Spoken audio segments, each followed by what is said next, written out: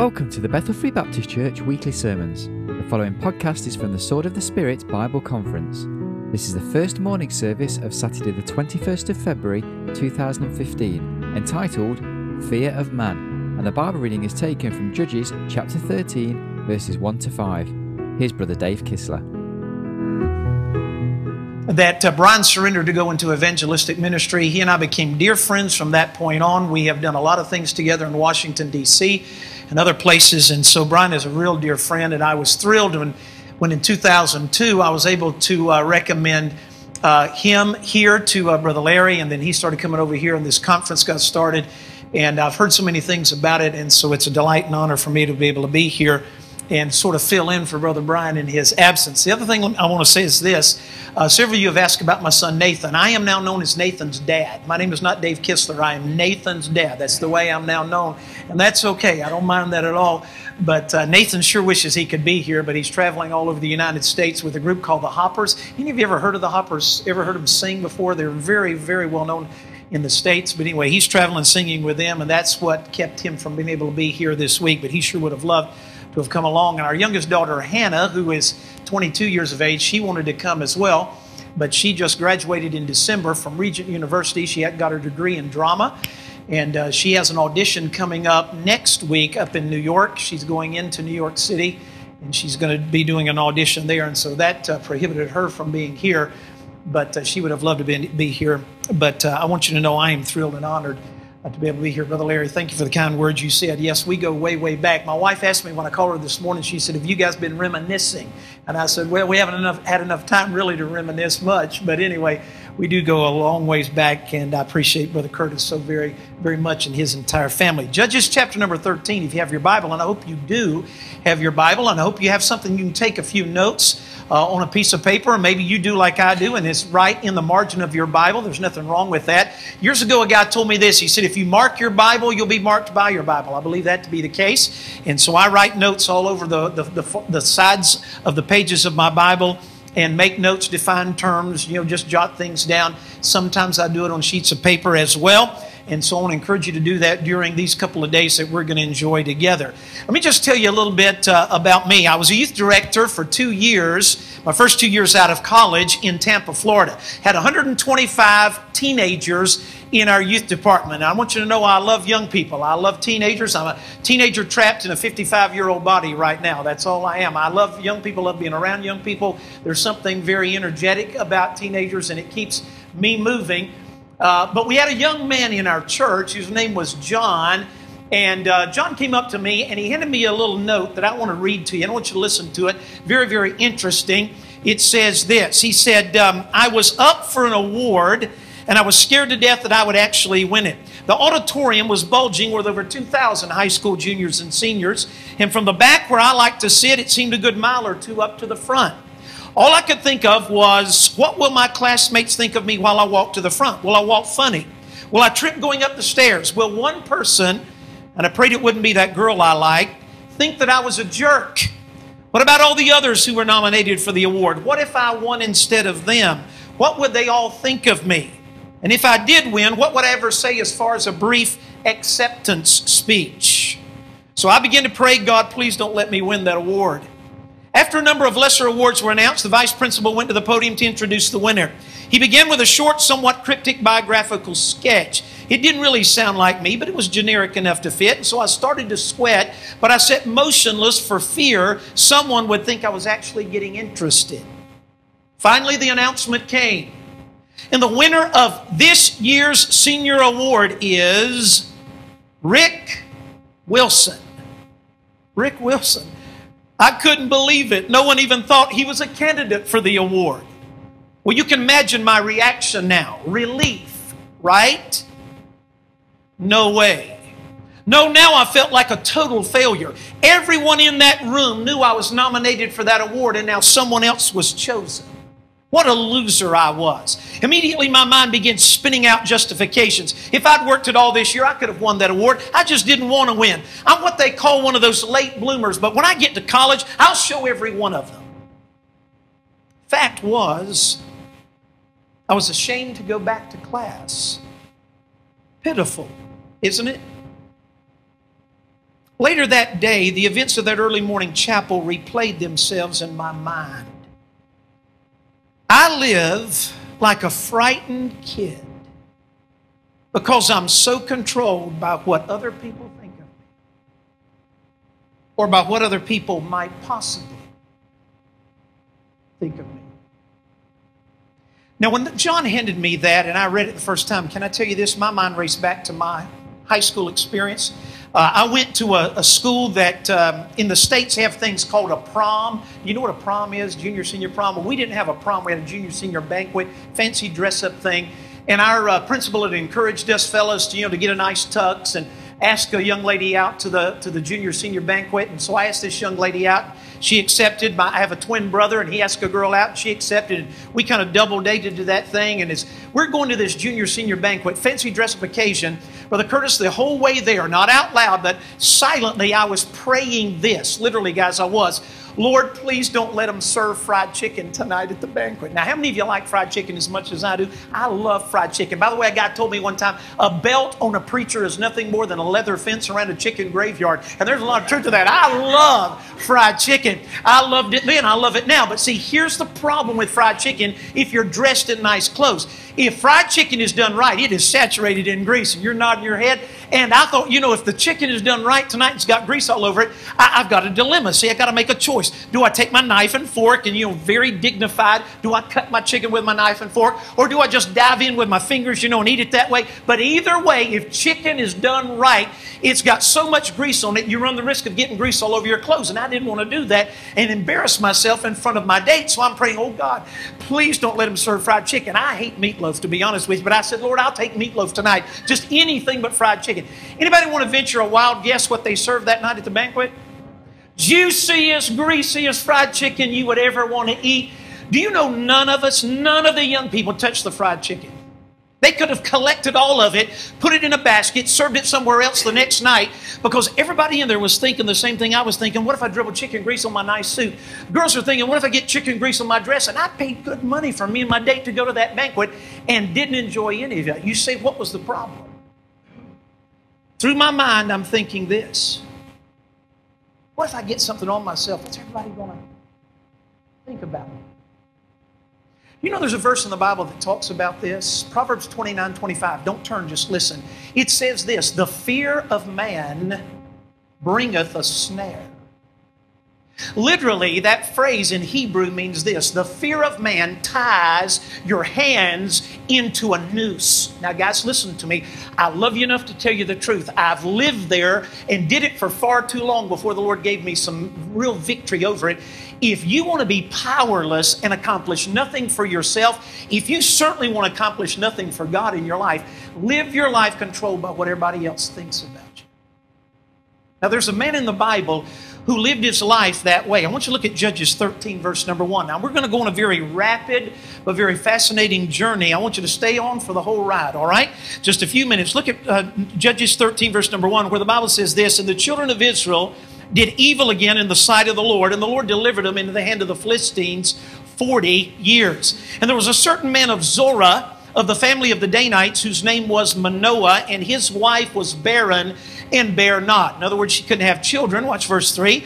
And the angel of the Lord appeared unto the woman and said unto her, behold, now thou art barren and bearest not, but thou shalt conceive and bear a son. Now therefore beware, I pray thee, and drink not wine or strong drink, nor eat any unclean thing, for the child, watch this, drink not any strong drink or eat any unclean thing, for lo, thou shalt conceive and bear a son. Now we ultimately know the son that this woman gives birth to, his name is Samson.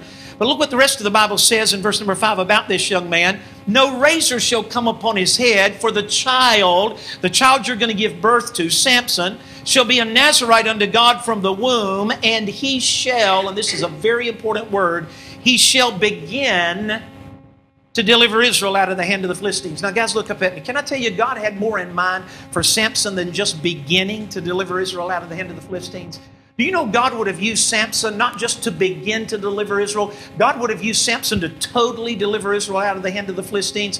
But see, God knows the end from the beginning. And God, at the very beginning, knew Samson would have a serious character flaw. By the way, a flaw I had for a long time. A flaw, by the way, I'm not trying to be unkind, but a flaw some of you in this room have. Samson had the same flaw. He lived his life controlled, manipulated, overpowered by what everybody else thought about him. You say, Brother Kistler, how do you know he did that? I want you to look at chapter 14 of the book of Judges. In fact, you can kind of organize Samson's life around 3 women in his life. By the way, none of these women happen to be his mother. There are 3 other women in his life. And ladies, can I say this? I don't have anything against the women. I want you to know my mom was a woman. My wife's a woman. Okay, so I don't have anything against the women. But my point is this. The right kind of woman can be a man's greatest blessing. Did you know the wrong kind of woman can be a man's greatest curse? And Samson had this propensity for choosing the wrong kind of women. Look at chapter 14, verse number 1. Now stay with me. I want you to see this. Verse 1 says, "And Samson went down to Timnath," and here it comes, watch the phrase, "and saw a woman in Timnath of the daughters of the Philistines. And he came up and told his father and mother and said, I've seen a woman in Timnath of the daughters of the Philistines. Now therefore get her for me." And if you have a King James Version, which is what I'm reading from, it says, "Get her for me to wife." Literally it means get her for me as my wife. Mom and Dad, I've seen a woman in Timnath, and I want you to get her for me as my wife. Now, does Mom and Dad have a problem with that request? Look at verse 3. "Then his father and mother said unto him, Is there never a woman among the daughters of thy brethren, or among all my people, that thou goest to take a wife of the uncircumcised Philistines? And Samson said unto his father, Get her for me, for she pleaseth me well." Literally, what that phrase means is this: she pleases me well. Literally, Daddy, get her for me because she looks good. She looks good to my eyes. Now, what Samson is doing is this. He's making a terrible choice. He's making a decision on what he thinks is going to be a life mate based merely on what she looks like to his eyes. Now, guys, hear me. This is not the message, but I want to say this. Do you know what is least important about a mate that you will ultimately choose? The least important thing is what they look like. Now, I'm not saying it's not important. I'm just saying it's not the most important. Samson is making a decision based on what this woman looks like, and I take it from what he said. She must have been a knockout. I mean, she must have been beautiful. As we say in North Carolina, she was a fox. I mean, she was awesome. I mean, beautiful young lady. Get her for me, Daddy. She looks good to me. Now, let me say something to you. If success in a relationship is determined by what a person looks like, I mean, in other words, if you're going to be a success in your relationships and that success is determined based on what a person looks like, do you know where the highest rate of success in relationships ought to be in my country? It ought to be where the beautiful people live. Anybody know where the beautiful people live in the United States of America? Where do they live? What state? Anybody know? California. What city in California? Hollywood, California. Have you ever been there? Okay, well, we were there. Yeah, you haven't missed much. But anyway, we were there 2 years ago. Went to Beverly Hills, guys. I'm telling you, this is the haven for beautiful people. Do you know what the rate of success in marriage is in Hollywood?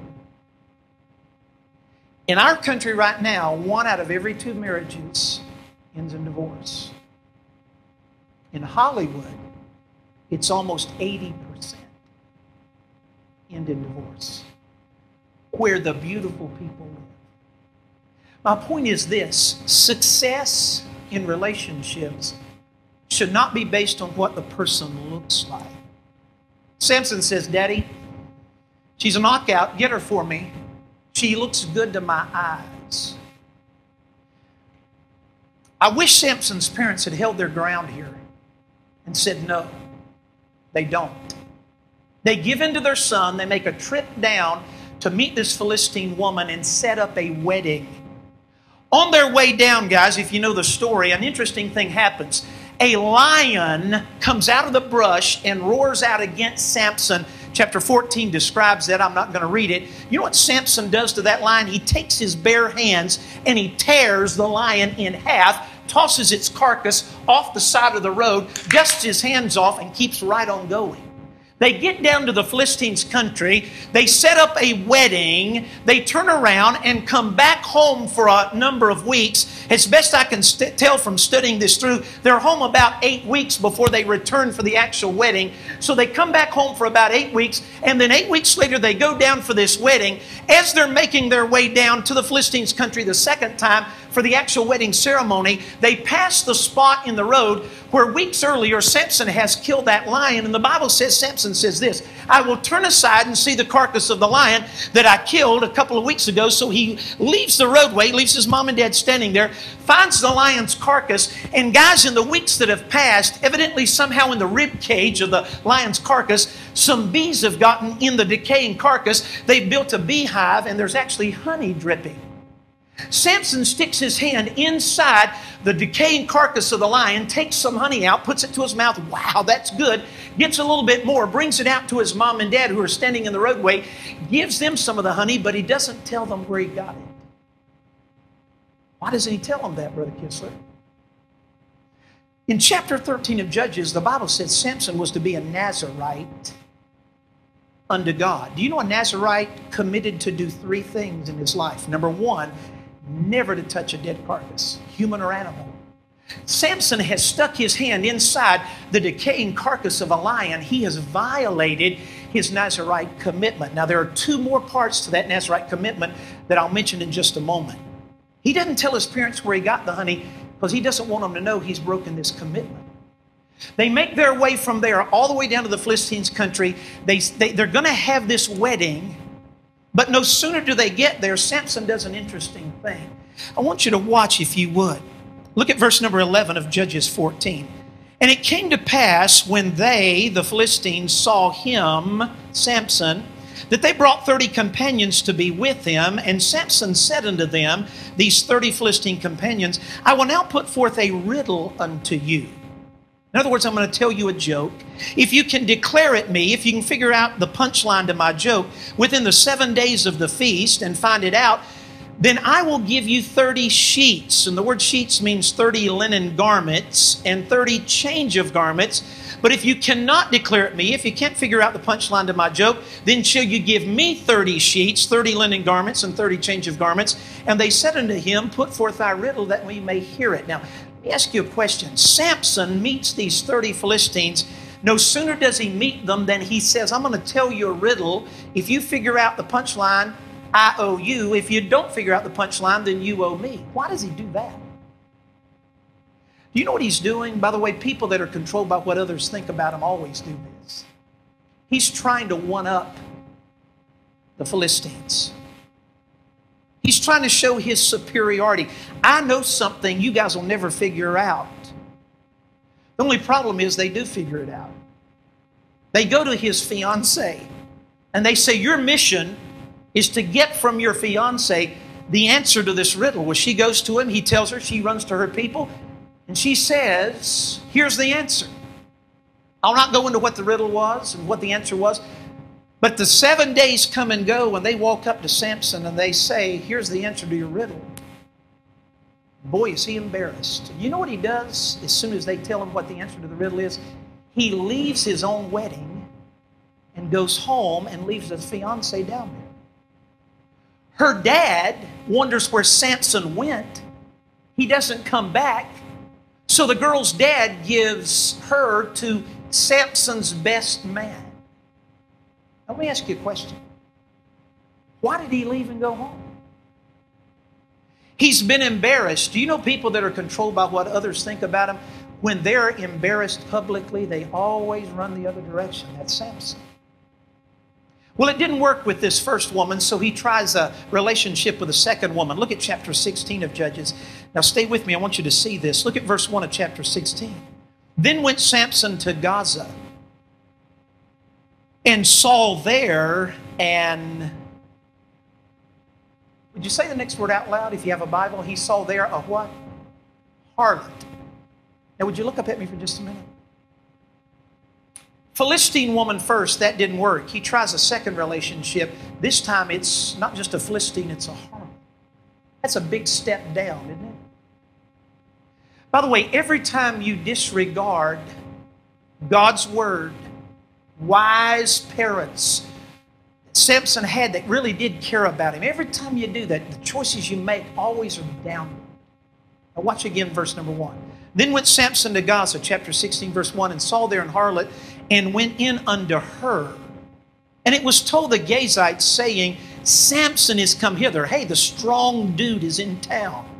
And they compassed him in. That is, the people of Gaza circled the house of the harlot where Samson was. They compassed him in and laid wait for him all night in the gate of the city, and were quiet all the night, saying, in the morning when it's day, we're going to kill him. Well, Samson doesn't wait till the morning. Look at verse 3.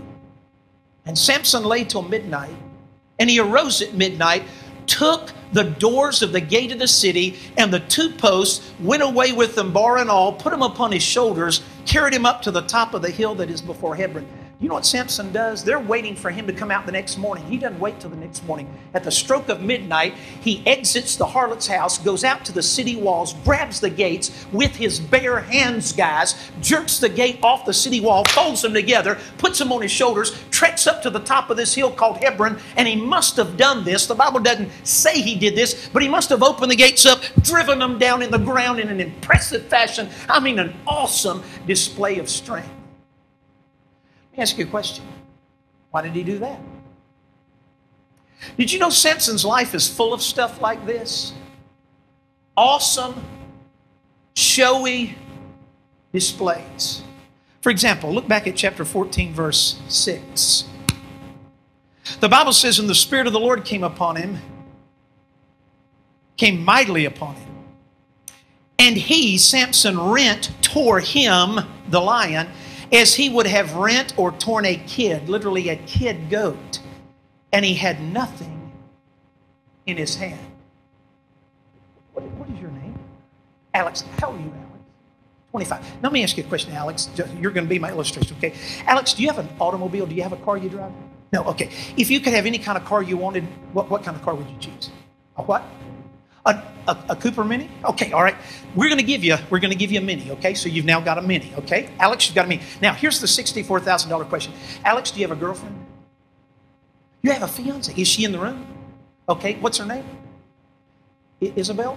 Okay, we're going to say for the sake of my story here that Isabel is not your fiance, okay? We're going to give you a fiance and we're going to name her Urpel, okay? Urpel, all right? All right, you got it? Okay, now, let's say, Alex, you get in your Mini, you got Urpel in the passenger seat, and you drive down to one of the shopping centers in the Bull Ring. Down in the Bull Ring, you park your car, and as you're parking your Mini, across the parking lot, coming towards you, is this massive Rottweiler dog. All right? And he's got slobber coming out both sides of his mouth, and he's galloping towards your little Cooper Mini. And Urpel, your girlfriend, says, Alex, don't get out of the car. That dog will eat you alive. And you look over at Urpel and you say, have no fear. Alex, baby, is here. And Alex, you get out of the car, you close the door, she locks the doors behind you, and you walk toward that Rottweiler dog who's coming towards you, and about 10 feet from you, he dives at you, and you catch it. You catch him with your bare hands, and you put one hand on his lower jaw, other hand on his upper jaw, and with your bare hands, Alex, you tear that Rottweiler dog in half, toss him off to the side, dust your hands like that, look into the car at your girlfriend, Urpel, your fiance, and you say, that's what I do with my easy work.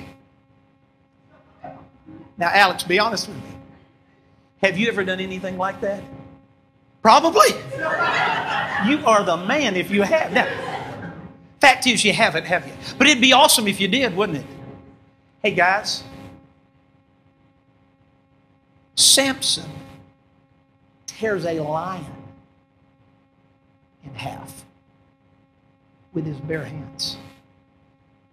That's impressive stuff. Look at chapter 14, verse 19. I want you to see this. And the Spirit of the Lord came upon him, and he went down to Ashkelon and slew 30 men of them. One guy kills 30 Philistines. Hey, Alex, you're in your Cooper Mini. You pull into the Bull Ring parking lot. You got Urpel over here, I guess it actually be in the passenger seat. And as you're pulling into the Bull Ring parking lot, behind you, following you into the parking lot, you didn't notice it at first, but following you into the parking lot are 30 guys on motorcycles. Then they got leather on, they got chains hanging off the motorcycles, and they circle your little Cooper Mini, and your girlfriend, your fiance, Urpel, says, Alex, don't get out, man. If you do, they'll kill you. And you look over at Urpel, your fiance, and you say, have no fear, because Alex's baby is here. And you tell Urpel, look, I know jiu-jitsu, and I know taekwondo, and I know Shotokan, and a bunch of other Japanese words. Man, I know all of them. And you get out of your car, you close the door, she locks doors behind you, and these 30 motorcycle riders with the leather and the chains, they circle, and they start taunting you. And you look at them, and you say, guys, I'm going to give you one warning. My body is registered as a lethal weapon in the country of England. And of course they laugh, and as they approach you, here's what you do, Alex, okay? Here's what you do. You do this. Yeah! And Urpel, your fiance, watches you literally by yourself with your bare hands lay 30 motorcycle riders out on the pavement. Now, be honest. You ever done anything like that? No, but if he did, it'd be awesome, wouldn't it? Yeah. Hey guys, look, the point is this. Samson defeats 30 Philistines. I mean, this is impressive. Look at chapter 15, verse 14. I want you to see this with your own eyes. And when he came to Lehi, the Philistines shouted against him, and the Spirit of the Lord came mightily upon him, and the cords that were upon his arms became as flax that was burnt with fire, and his bands loosed from off his hands. Now watch verse 15. And he found a new jawbone of an ass, of a donkey, and put forth his hand and took it and slew how many people? How many? 1,000. Wow. Hey, Alex, you're in your Cooper Mini? Yeah. Man, you're awesome, man. I appreciate you. I really do. Be my friend after this, okay? And you got Urpel, your fiance, over in the passenger seat, and you're pulling into the Bullring parking lot, and you don't notice this, but as you're parking your car, out of the shopping center comes 1,000 people, and they see that nice Cooper Mini you've got, and they say, man, a young man that young shouldn't have that nice a car. So they come down toward your car, and they're taunting you, and they're yelling at you, and you look around in your car, and all you can find is a socket wrench. And you grab that socket wrench and you wade into 1,000 people and just by yourself, you lay 1,000 of them out. Now let me ask you a question. Ever done anything like that? No. But it'd be awesome if you did, wouldn't it? Samson, with a jawbone of a donkey, kills 1,000 Philistines. Now I want you to look at chapter 16, verse 3. Here's my point. I want you to watch. There is a phrase that is missing here. It is used every other time Samson performs an incredible feat of strength, but it's not used here. Look at verse 3. And Samson lay till midnight, and he arose at midnight, took the doors of the gate of the city, 2 posts, went away with them, bar and all, put them upon his shoulders, carried him up to the top of the hill that's before Hebron. Help me out. What's the phrase that is missing? The Spirit of the Lord came upon him, or the Spirit of the Lord came mightily? You say, Brother Kistler, big deal. It's not mentioned. It's a huge deal. Can I tell you why that phrase is not used here? Because God's not leading him at this point. See, he performs this incredible feat of strength on his own because he's just come out of a house where he's been immoral with a harlot. Now, fellas, I want to say this. I appreciate all these guys in the room. Girls, I'm so thankful for you. But I want to say this to the men in the room. I'm one of you. If we want to lose our power with God, a surefire way to do that is play around with internet pornography. If we want to lose our power with God, surefire way to do that is to get involved in our relationship with our girlfriend, doing things that we know are not right. That will take God's power from you. You know what Samson is doing? God's not leading him at this point. He takes the walls off the gates off the city wall. He performs this feat of strength on his own. The question I have is, why does he do it? Do you know why he does it? He's showing off. Brother Curtis, I Don't know if you ever came to any of our basketball games. You may not have been around when I was in high school to come and see him, but we had a guard. His name was Mike. We played a team that had not lost in 2 years, undefeated. They come to our gym. We take the game into triple overtime. We have an opportunity to win this ball game. Our coach calls a timeout. We come over on the sideline. One of our players had the hot hand all night. He said, all right, here's what we're going to do. We're going to work this play. We're going to inbound the ball. We're going to bring this one player off of a pick. We're going to feed him the ball. He's going to turn around, take a jump shot. And we had the whole thing planned. The ball is inbounded, and Mike, our point guard, is dribbling around out front. By the way, any of you ever seen the Harlem Globetrotters? Anybody know what I'm talking about? He'd just been to see the Harlem Globetrotters play a couple of days earlier. So you know what he's doing? The fans are counting it down. 10, 9, 8, 7. He's out front, between his legs, dribbling around like this. 6, 5. The guy that's supposed to get the ball to shoot is wide open. He's going to pass it. You know what Mike does? He dribbles out the clock. 3, 2, 1. The coach calls us over to the sideline. Mike, what were you thinking? He said, Coach, that was awesome, wasn't it? He said, son, we lost. We lost. You know why he was doing that? Showing off. That's what Samson's doing. Do you know people that are controlled by what other people think about them? Show off. Now, I'm not trying to be unkind about my neighbor, but we have a neighbor that lives across the street from us. His name is also Mike. He is 64 years old, 9 years older than I am. Do you know what he will do tonight? In fact, if I were home, I would watch him do this. Now, I love Mike. He's my friend, but here's what he will do tonight. He has a red Corvette. How many of you know what a Corvette is? American sports car, Chevrolet makes it. Beautiful car. He has a red Corvette. You know what he did yesterday? I promise you, he did this yesterday. He waxed his Corvette. Tonight, what he will do with his Corvette is this. He will back it out of the garage into the driveway. He will go inside. He will get himself dressed to go out on his date. He has a girlfriend. He'll come out of his house, no kidding. Now, I love Mike. He's my friend. But he comes out with a pair of jeans on so tight, he's had to grease his legs with motor oil to get them on. He has a shirt on, no kidding. I've seen him do this. A shirt on that's open all the way down to his navel, exposing both hairs on his chest. He has a big gold chain hanging around his neck. He gets in his Corvette, puts the key in, starts it up, and does this. And then he'll back it down into the road, put it in first gear, spin 4,000 miles worth of rubber off the back tires as he heads into town for his date. You know, every time he does that, if I'm home, you know what I do to my wife? I go, hey, I'm impressed. That's awesome. Shelly, you know what Betsy does? You know her. She goes, stop it. My point I'm making is this. A 64-year-old man ought to know better than that, right? Dressing that way, spinning the tires. He's 64 years old. Who's he trying to impress? My point is this. That's Samson. Controlled by what other people think about him.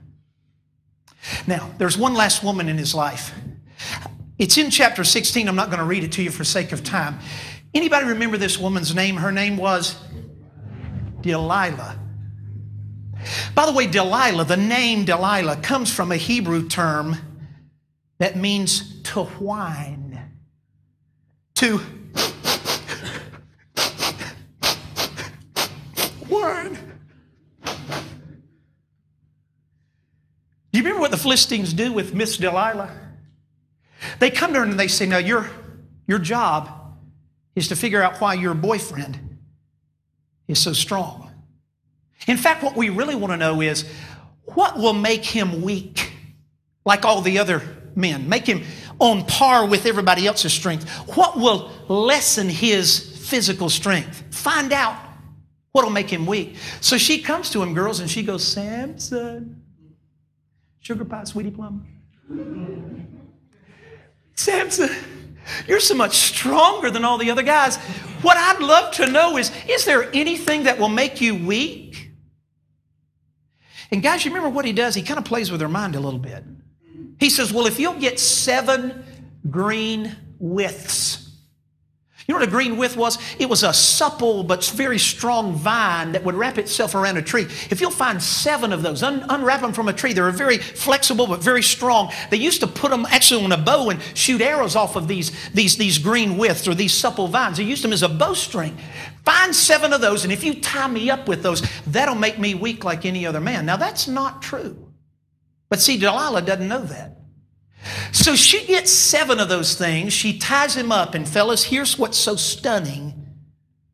Samson lets her do this, knowing that she's thinking this will make him weak, vulnerable. He lets her do it. When she gets him tied up, you know what she's got planned? She's got a whole band of Philistines prepared to come and seize him. And so when he's tied up, she said, look, Samson, here come the Philistines. And sure enough, here they do come. Remember what Samson does? Pop. He goes out, smites the Philistines, no problem. He comes back, and Miss Weiner, Samson, you didn't tell me the truth. Okay, don't cry, don't cry. It has nothing to do with those green vines. She says, I know that. What will make you weak? He says, new rope. Get some new rope that's never been used on anybody or anything. Tie me up with new rope. That'll make me weak. Well, that's not true either. But see, she doesn't know that. So she gets some new rope, ties him up. Samson lets her, knowing she's thinking this will make him weak. She's got it planned. Look, Samson, here the Philistines come again. Remember what he does to the new rope? Pop. Smites the Philistines, no problem.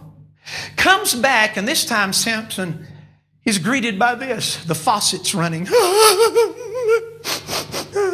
Samson. By the way, you have to read it in the Hebrew to get all this. But anyway, she's crying. Samson, tell me what'll make you weak. Well, it has nothing to do with those green withs. I know that. It has nothing to do with new rope. I know that. What will make you weak? Now watch. He says, if you'll take the 7 locks of my hair, 7 locks, literally dreadlocks. His hair is woven into dreadlocks. Well, why would that be? Remember, he was a Nazirite. There were 3 parts to his Nazirite commitment. Number 1, never touch a dead carcass. He's broken that. Number 2, a Nazirite was never to eat or drink anything from off the vine. No wine, no grape juice, really no grapes. Evidently, he broke that at that marriage feast where they drank wine. There's 1 part to his Nazirite commitment he has not violated. A Nazirite was never to have their hair cut. It was a symbol, an external symbol in those days of their commitment to God. Samson's hair at this point is so long, he's got it braided into dreadlocks. So he tells Delilah, if you'll take the 7 locks of my hair and weave them up here together and fasten them with a web, in other words, kind of give me a new hairdo, that'll make me weak. Now, that's not true either, but it's closer to the truth. So she gives him a new hairdo, and he lets her do it. And you know what? She's got it all planned. Look, Samson, here come the Philistines again. Sure enough, here they come. You know what he does? New hairdo and all. He goes out, smites them, no problem. Comes back. She must have had the apartment door closed, locked. And he's knocking on the door. Delilah, let me in. No, I'm not going to let you in. You've been lying to me. No, come on, sweetie. I'm just kind of playing with your mind. No, you've not been telling me the truth. I'm not letting you in. Come on, let me in. You know what the Bible says? She wears him down. Is there one of these free? Here we go. She wears him down, and finally he says to her something like this. If you'll let me in, I'll tell you what'll make me weak. She unlocks the door, lets him in. She must have said this. Now, Samson, sit right here on the love seat beside me. Now tell me. Look me right in the eyes and tell me what'll make you weak. You know what he does? He tells her. I was dedicated as a Nazirite to God from the time before I was even born. 1 part of my Nazirite commitment I've not violated. It has to do with my hair. If you were to cut off my hair, Delilah, that would sever my connection to the Lord and my power with God if my hair were to be taken.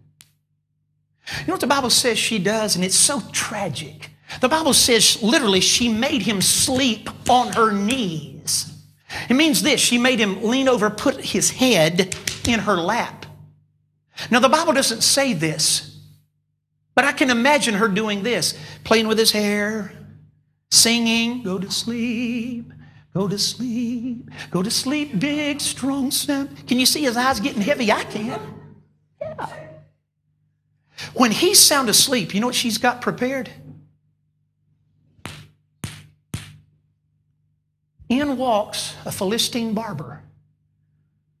Snip, snip, snip, snip, snip, snip. And off comes his hair. Promise me you won't hit me for doing this, okay? You know what the Bible says she does to him when his hair's gone?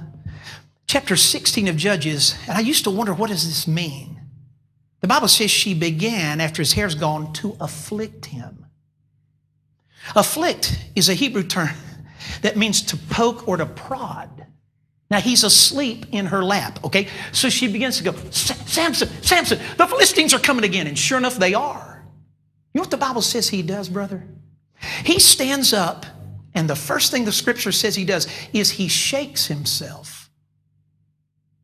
The word shake is a Hebrew term that is used elsewhere in secular literature to describe a horse shaking its mane. Do you guys watch WWE wrestling over here in England? You know what WWE, do you know what WWE is? You know, the guys, you know, they slam people around. You ever watch those guys, you know? Some of them will do this. They'll body slam some guy, and then they'll stand up and they'll, with their hair. Everybody, you know what I'm talking about? Samson, the Philistines are coming, she says. You know what he does? He stands up and only there's nothing there. And you know what he does? He says something out loud.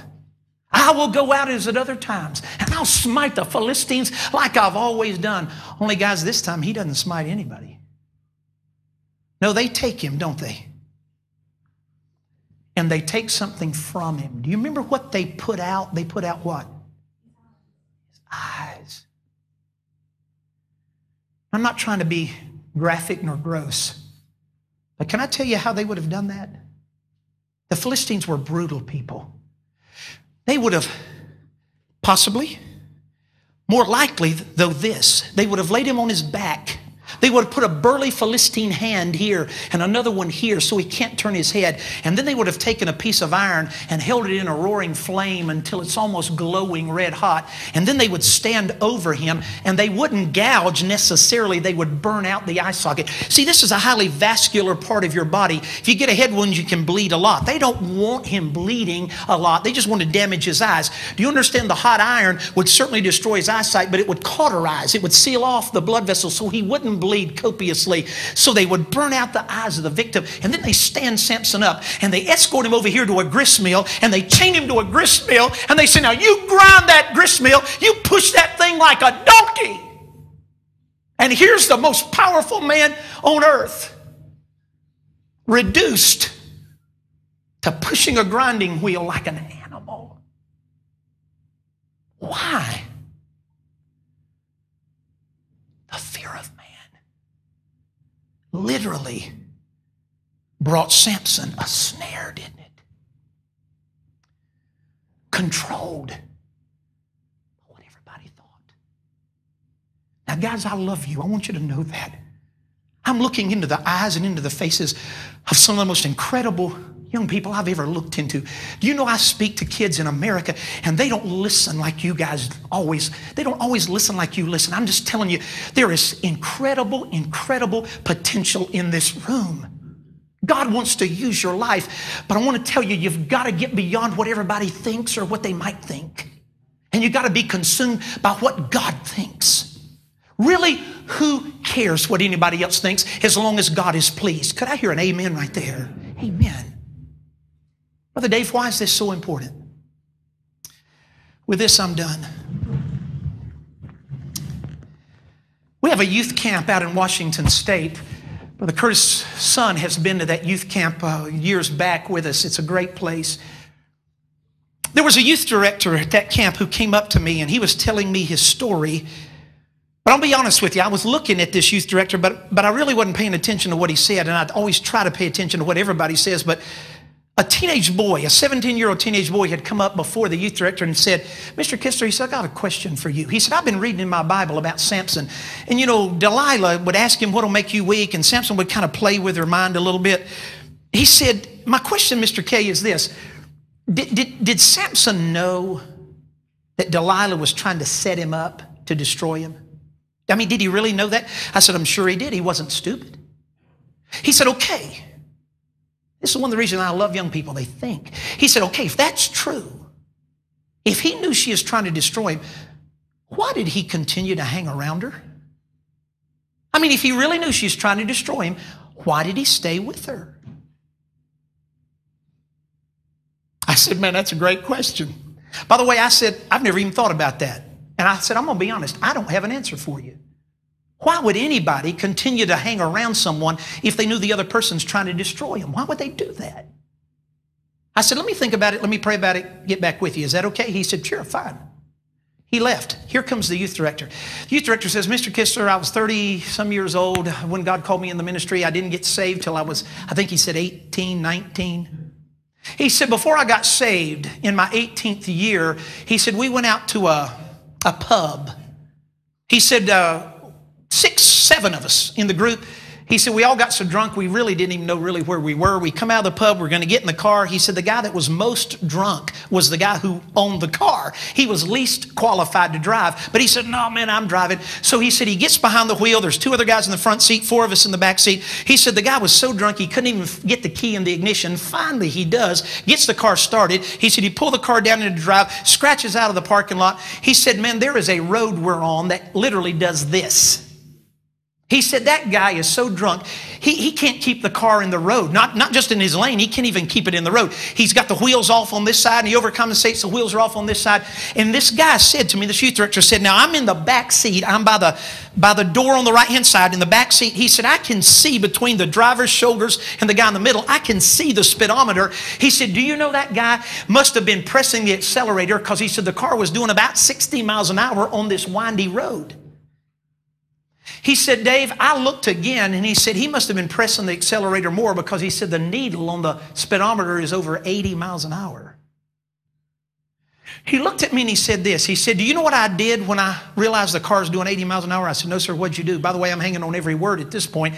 He said, I put my hand here beside me, between me and the door, and I put my other hand here and grabbed the seat, braced myself, and his words, he said, I got ready to die. I said, what? He said, yeah, I got ready to die. I said, what do you mean? He said, because I knew coming up. He said, now I'm drunk, but I know that road. Coming up, after all of this is done, there is an abrupt left. It's called an S curve. It's a 90 degree to the left and then immediately 90 degrees to the right. He said, I knew at 80 miles an hour, we're not going to make it through that. We're going to go straight, go airborne, hit those trees. And he said, the car's going to be splintered into hundreds of pieces and I'm going to die. He said, I literally closed my eyes, put my hands on either side of me and got ready to die. He said, I opened my eyes and looked one last time. He said, he must have buried the accelerator. He said, the needle's over 100 miles an hour. I said, hey, stop. I want to ask you a question. I said, you thought you were going to die. He said, Mr. K, not thought. He said, I knew in seconds I would die. He said, now obviously I didn't because I'm standing here. He said, I'll tell you what happened that I didn't die in just a minute. But I said, my point is this, you were convinced you're going to die, right? Right. I said, okay, got a question. At 100 miles an hour, convinced in seconds you're going to die, did you say to the driver, hey, put your foot on the brake? Stop the car. I'd like to get out. You know what that 35-year-old man did? He looked at me and said, what? I said, you were convinced you were going to die, right? He said, right. I said, okay, at 100 miles an hour, convinced in seconds you're going to die. Did you say to the driver, if you want to kill yourself tonight and the other guy's in the car, fine, but I'm not dying tonight. Put your foot on the brake, stop the car and let me out. Did you say that? He said, what are you talking about? I said, you were convinced you were going to die, right? He said, right. I said, okay, knowing in seconds you're going to die, did you tell the driver, stop the car, I'm not dying tonight. I will not die. Put your foot on the brake. Did you say that? He said, of course not. I said, why not? You thought you were going to die. You know what he said to me? He said, Mr. K, I couldn't have told him, stop and let me out, because if I'd have done that, the other 6 guys in the car would have, finished the sentence for me, laughed at me. They would have laughed at me. I said, so what you're telling me is this.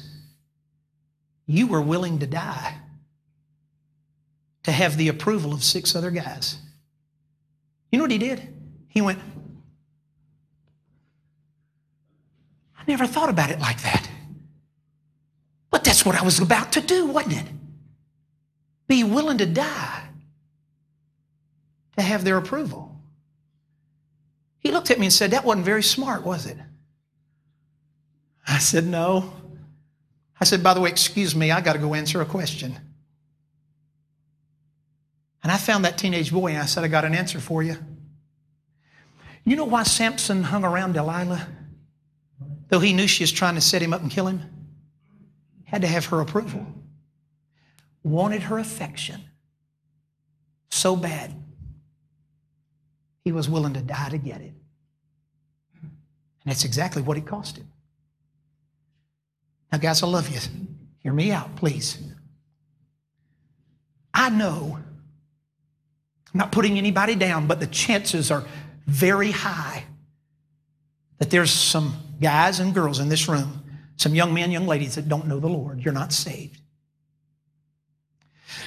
You're sitting in a chair, you're listening. And in just a second, I'm going to do something. I'm going to ask, if you don't know the Lord, if you've never been saved, I'm going to ask, would you be willing to let someone take a Bible and show you how to trust Christ? I know what some of you are going to do. I see it all the time. I've seen people literally do this, hold on to the seat in front of them till their knuckles turn white. Oh, I couldn't get up. I couldn't get up and let somebody take a Bible and show me how to be saved. I couldn't do that. Because if I did that, what would everybody else in the room think about me? Can I say this? It's your eternal soul we're talking about. Really, who cares what anybody else thinks? Could I hear an amen there? When it comes to deciding to live for the Lord, who cares what anybody else thinks? All that really matters is what God thinks. Samson ended up where he ended up because he was consumed by the peer pressure. Father, would you help us this morning to learn a valuable lesson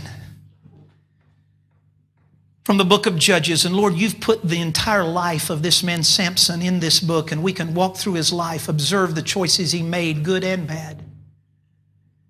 And Lord, it's there for a reason so that we don't repeat the mistakes Samson made. So Father, I pray for these incredible young men and these incredible young ladies that, Lord, first and foremost, if there's any of them in the room that do not know for sure that Jesus, you're their Savior, they don't know that they're going to heaven when they leave this life. Oh God, please, may they not be consumed by what somebody might think or say.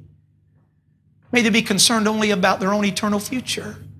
And may they make a decision for themselves that's good and that's right. And I pray they'd come to you, Lord Jesus, and be saved, Lord, before it is eternally too late. And then, Lord, help those that do know you to just pitch what everybody else thinks and long to live for your approval alone. Your approval alone. And Father, for what you do, we'll give you the praise, glory, and thanksgiving. Now, guys, with our heads bowed and our eyes closed, I want to ask you just a couple of very direct questions. Question number one. Please don't worry what someone else does or doesn't do. Please answer this honestly, transparently for yourself.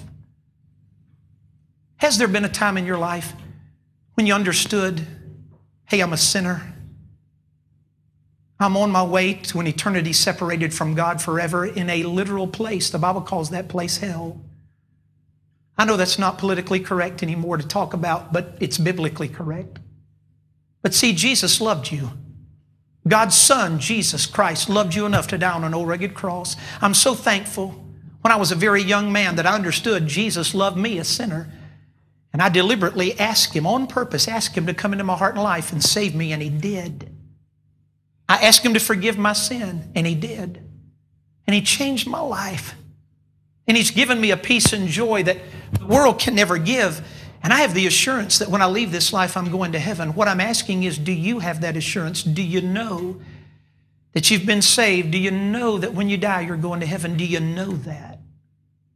If you can say, yes, Mr. Kistler, I know, Brother Dave, when I die, I know I'm going to heaven. I don't have a doubt about it. If you know for sure you've been saved and you're going to heaven, would you simply do this? Would you just lift your hand and hold it as high as you can? If you know for sure you're going to heaven. Now, don't do something because someone else does. Just be honest. Be transparent. Thank you. You may put your hand down. Bless your heart. Now, I want to ask a second question. Are there some in the room today that would be willing to say, you know what, Mr. Kistler, I don't know. Dave, I don't know. I do not know that when I die, I'm going to heaven. I don't know that.